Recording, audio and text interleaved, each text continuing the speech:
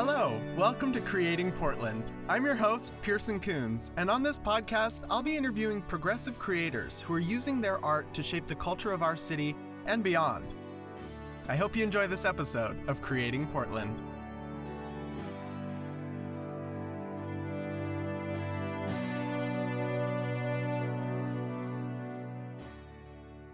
Hello, everybody. Welcome to the podcast. I am so excited to be here with our special guest today. This is Enrique Andrade, originally from Mexico City, and he graduated from the University of Oregon with a majors in Spanish literature and philosophy and a minor in political science.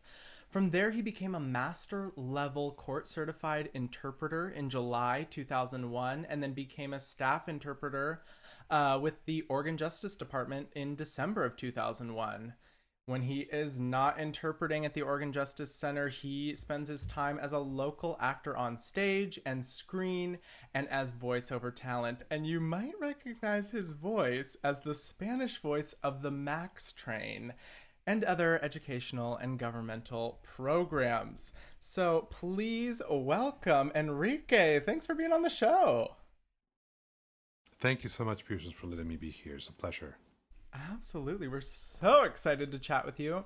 And we'll just jump right in to the big question that guides our podcast, which is just, how are you as an artist helping to create Portland? And it can be as broad as you want or as specific as you want to be. Well, Pearson, I think that the pandemic has unveiled and revealed a lot of the realities that Portland is and is living through.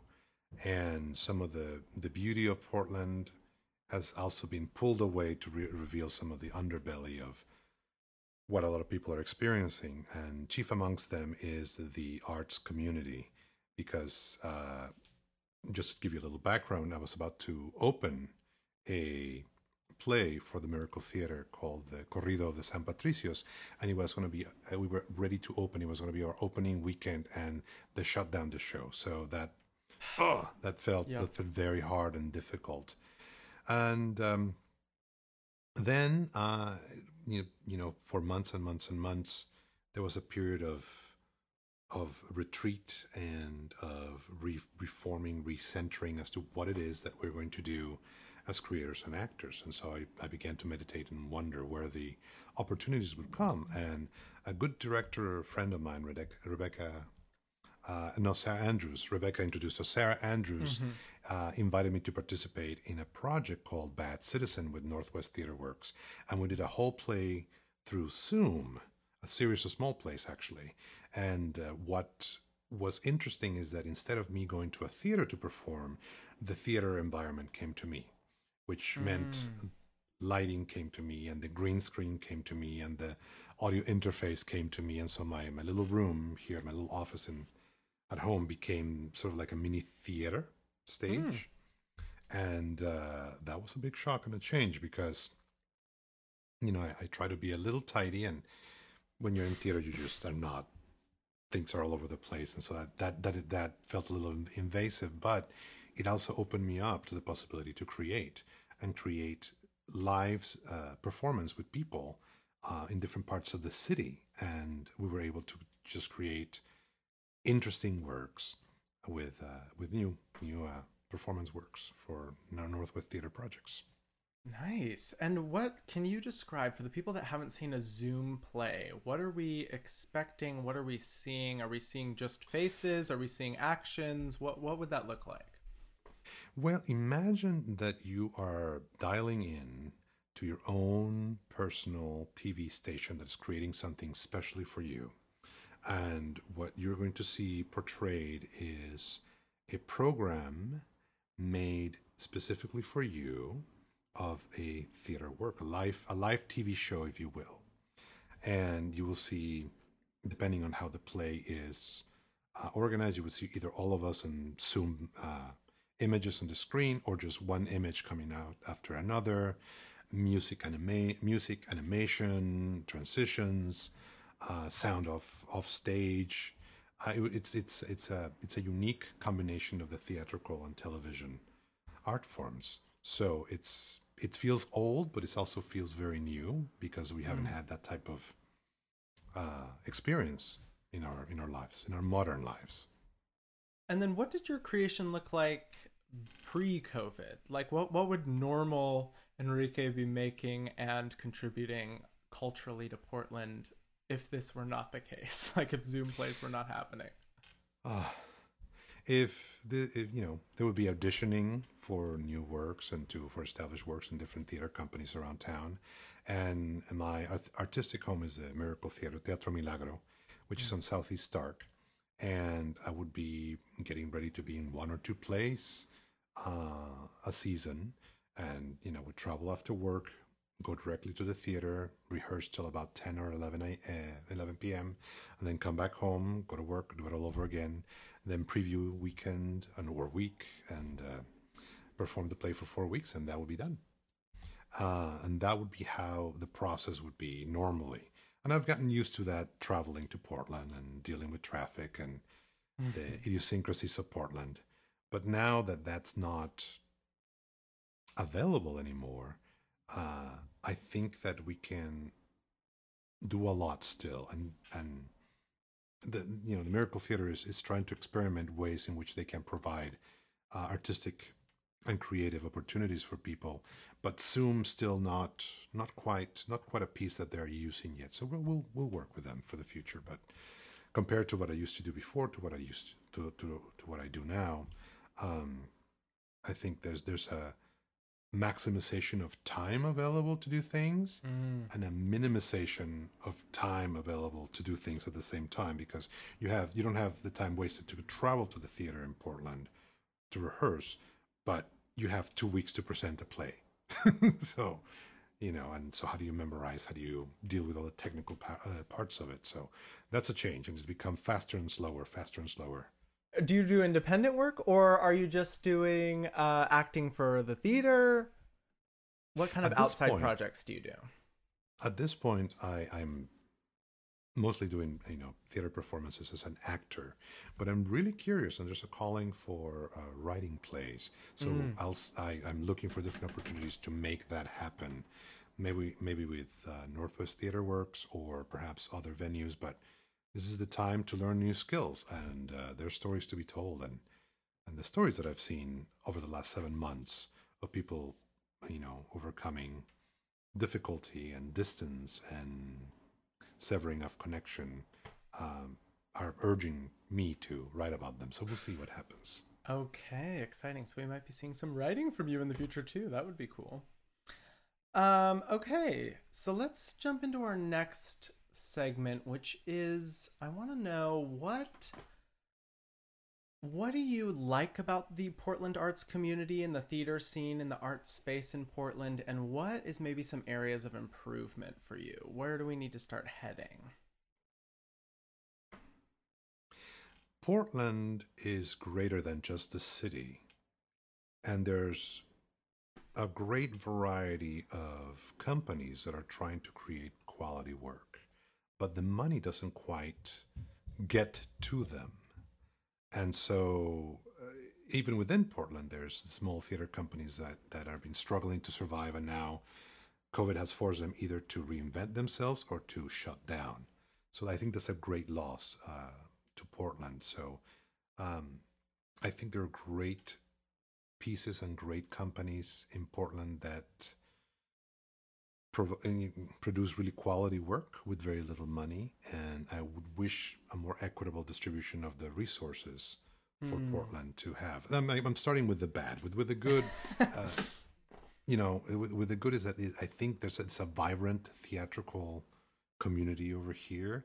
Maybe sometimes a little self-indulgent, but there's quality work that is created here and is launching paths for people's careers to move to bigger markets.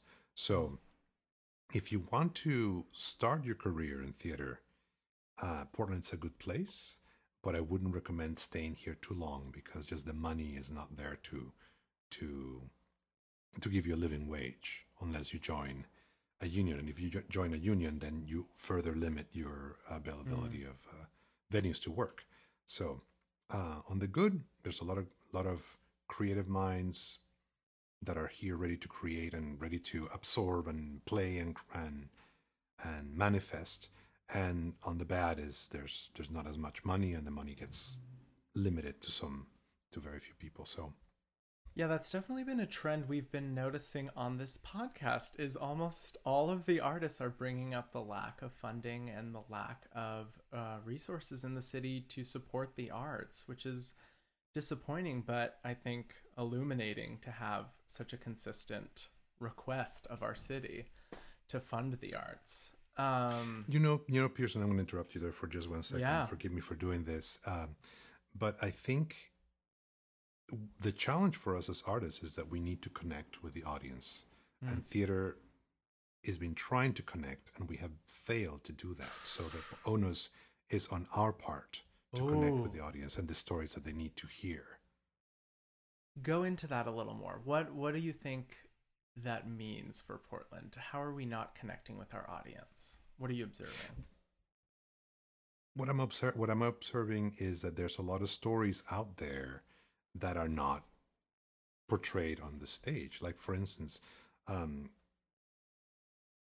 there are a lot of Black playwrights, Latino playwrights, Asian playwrights, and the theater community in Portland, as it is, sometimes relegates those performances and those plays to the minority theaters or the Milagro Theater. Portland Playhouse comes to mind as well, and Artist Repertory Theater. Now, with Artist Repertory Theater, I think Damaso has made a really good effort to bring a brand of Latino theater to Portland, and to create some sort of diversity in ART. ART has always tried to be inclusive and diverse, but I don't know how to phrase it in a way that doesn't offend people, so I probably won't. But I think the minority actors in the big houses are underutilized and underappreciated, and it might be an issue of the audiences that say, "Oh, I don't want to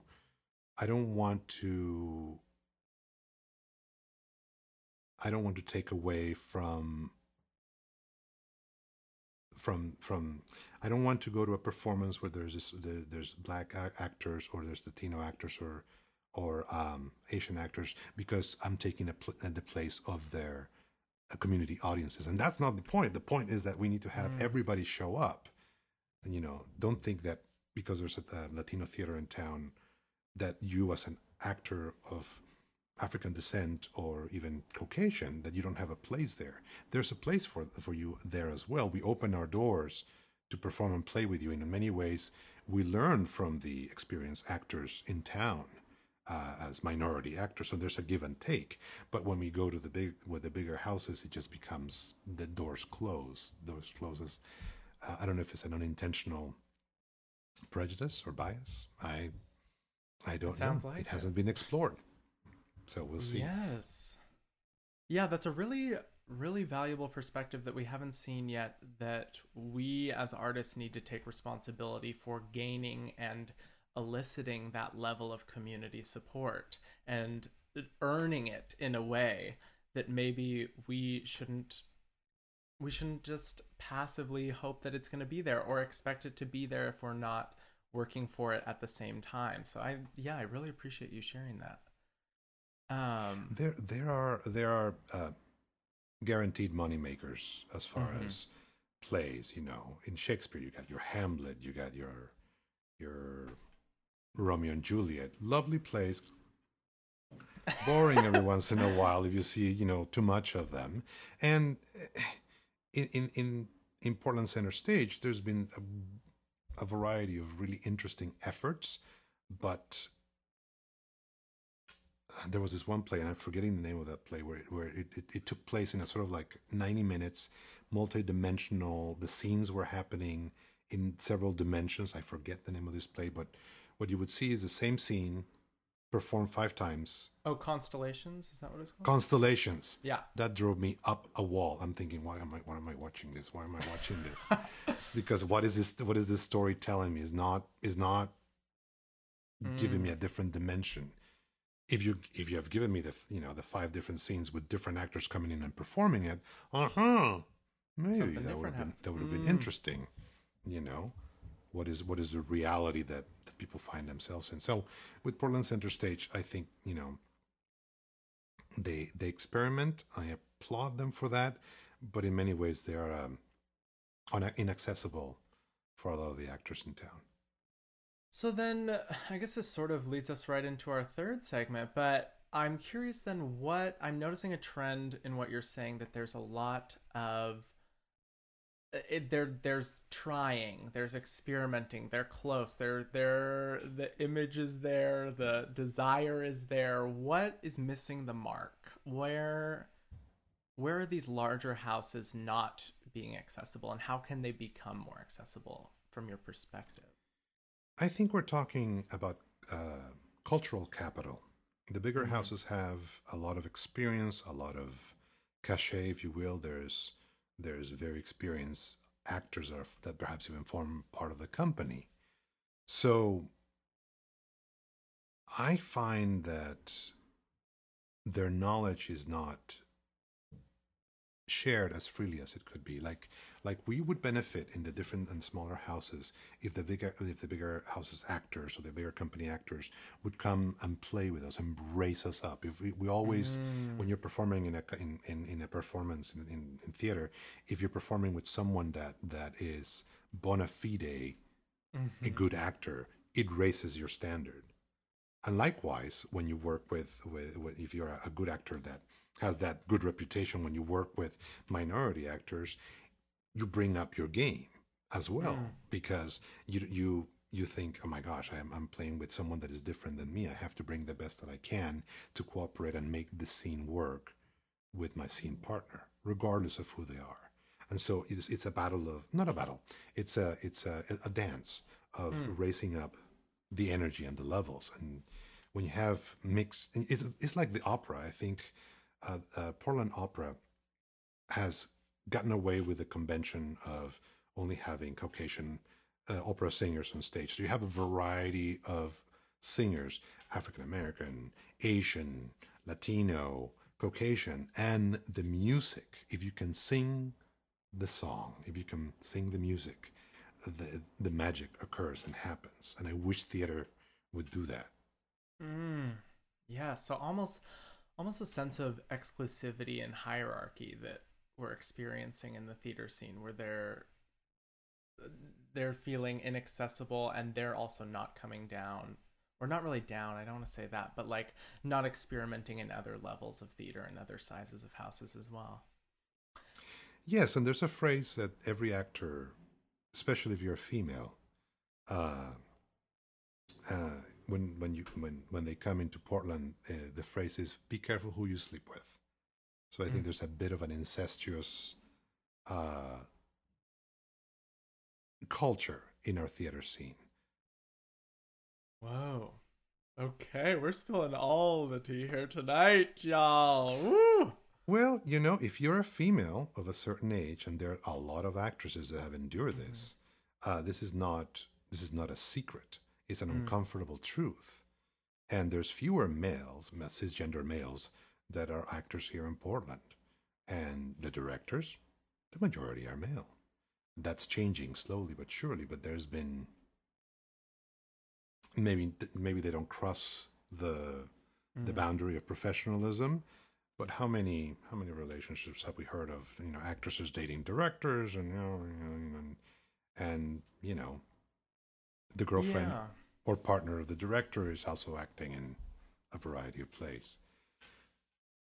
Yeah, and anyway, I think there's a trend too that I've been noticing doing this podcast and just in my own experience, that Portland prides itself on being more liberal, more progressive, and more quote unquote woke than it actually is. And so I think it's important to hear these perspectives and ways in which we are sort of holding on to traditional, patriarchal, harmful tactics and cultures within the theater. So I think it's super important to call out, and I appreciate you doing that here.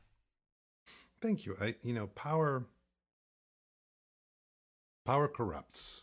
Doesn't matter what gender you are. Power corrupts. So it is dangerous only to assume that cisgender males will abuse that power, and we will close our eyes to perhaps some other injustices that may be happening in Portland if we only look at things through that prism.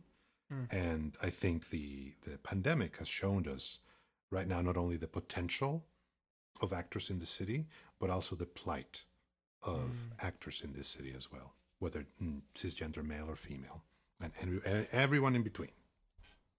And what do you think, and this is not one of the questions I had ahead of time, so I'm sorry for throwing this on you, but like, and it's a huge question, but what does the future of theater look like in Portland? Like, how do we come out of this? How do we come out of this pandemic, and how do we come out of where we were pre-pandemic even?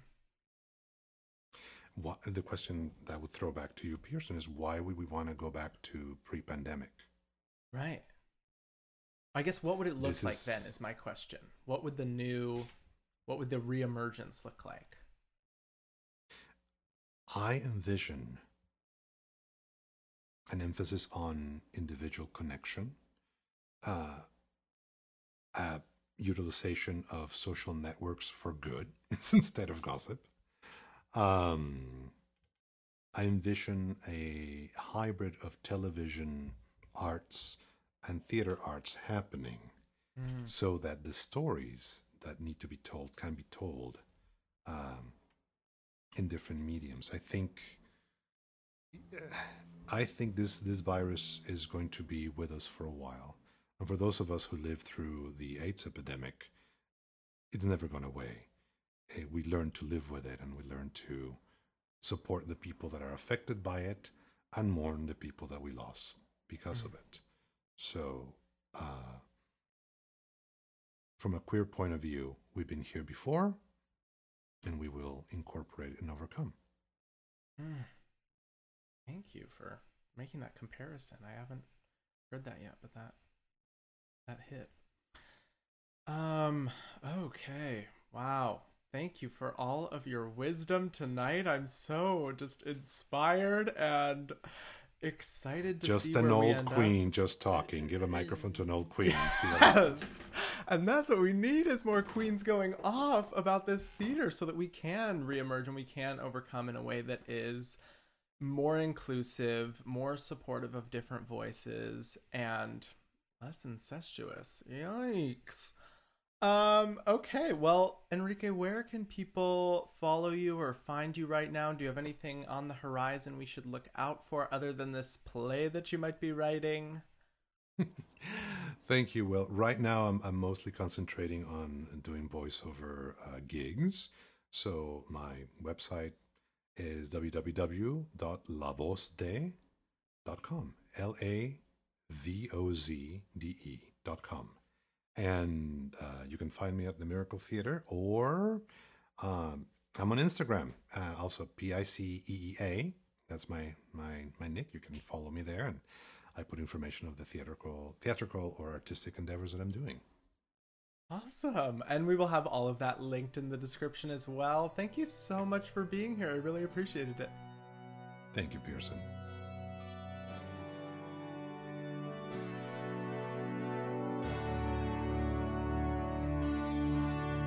Thank you so much for tuning into this episode of Creating Portland with me, Pearson Coons.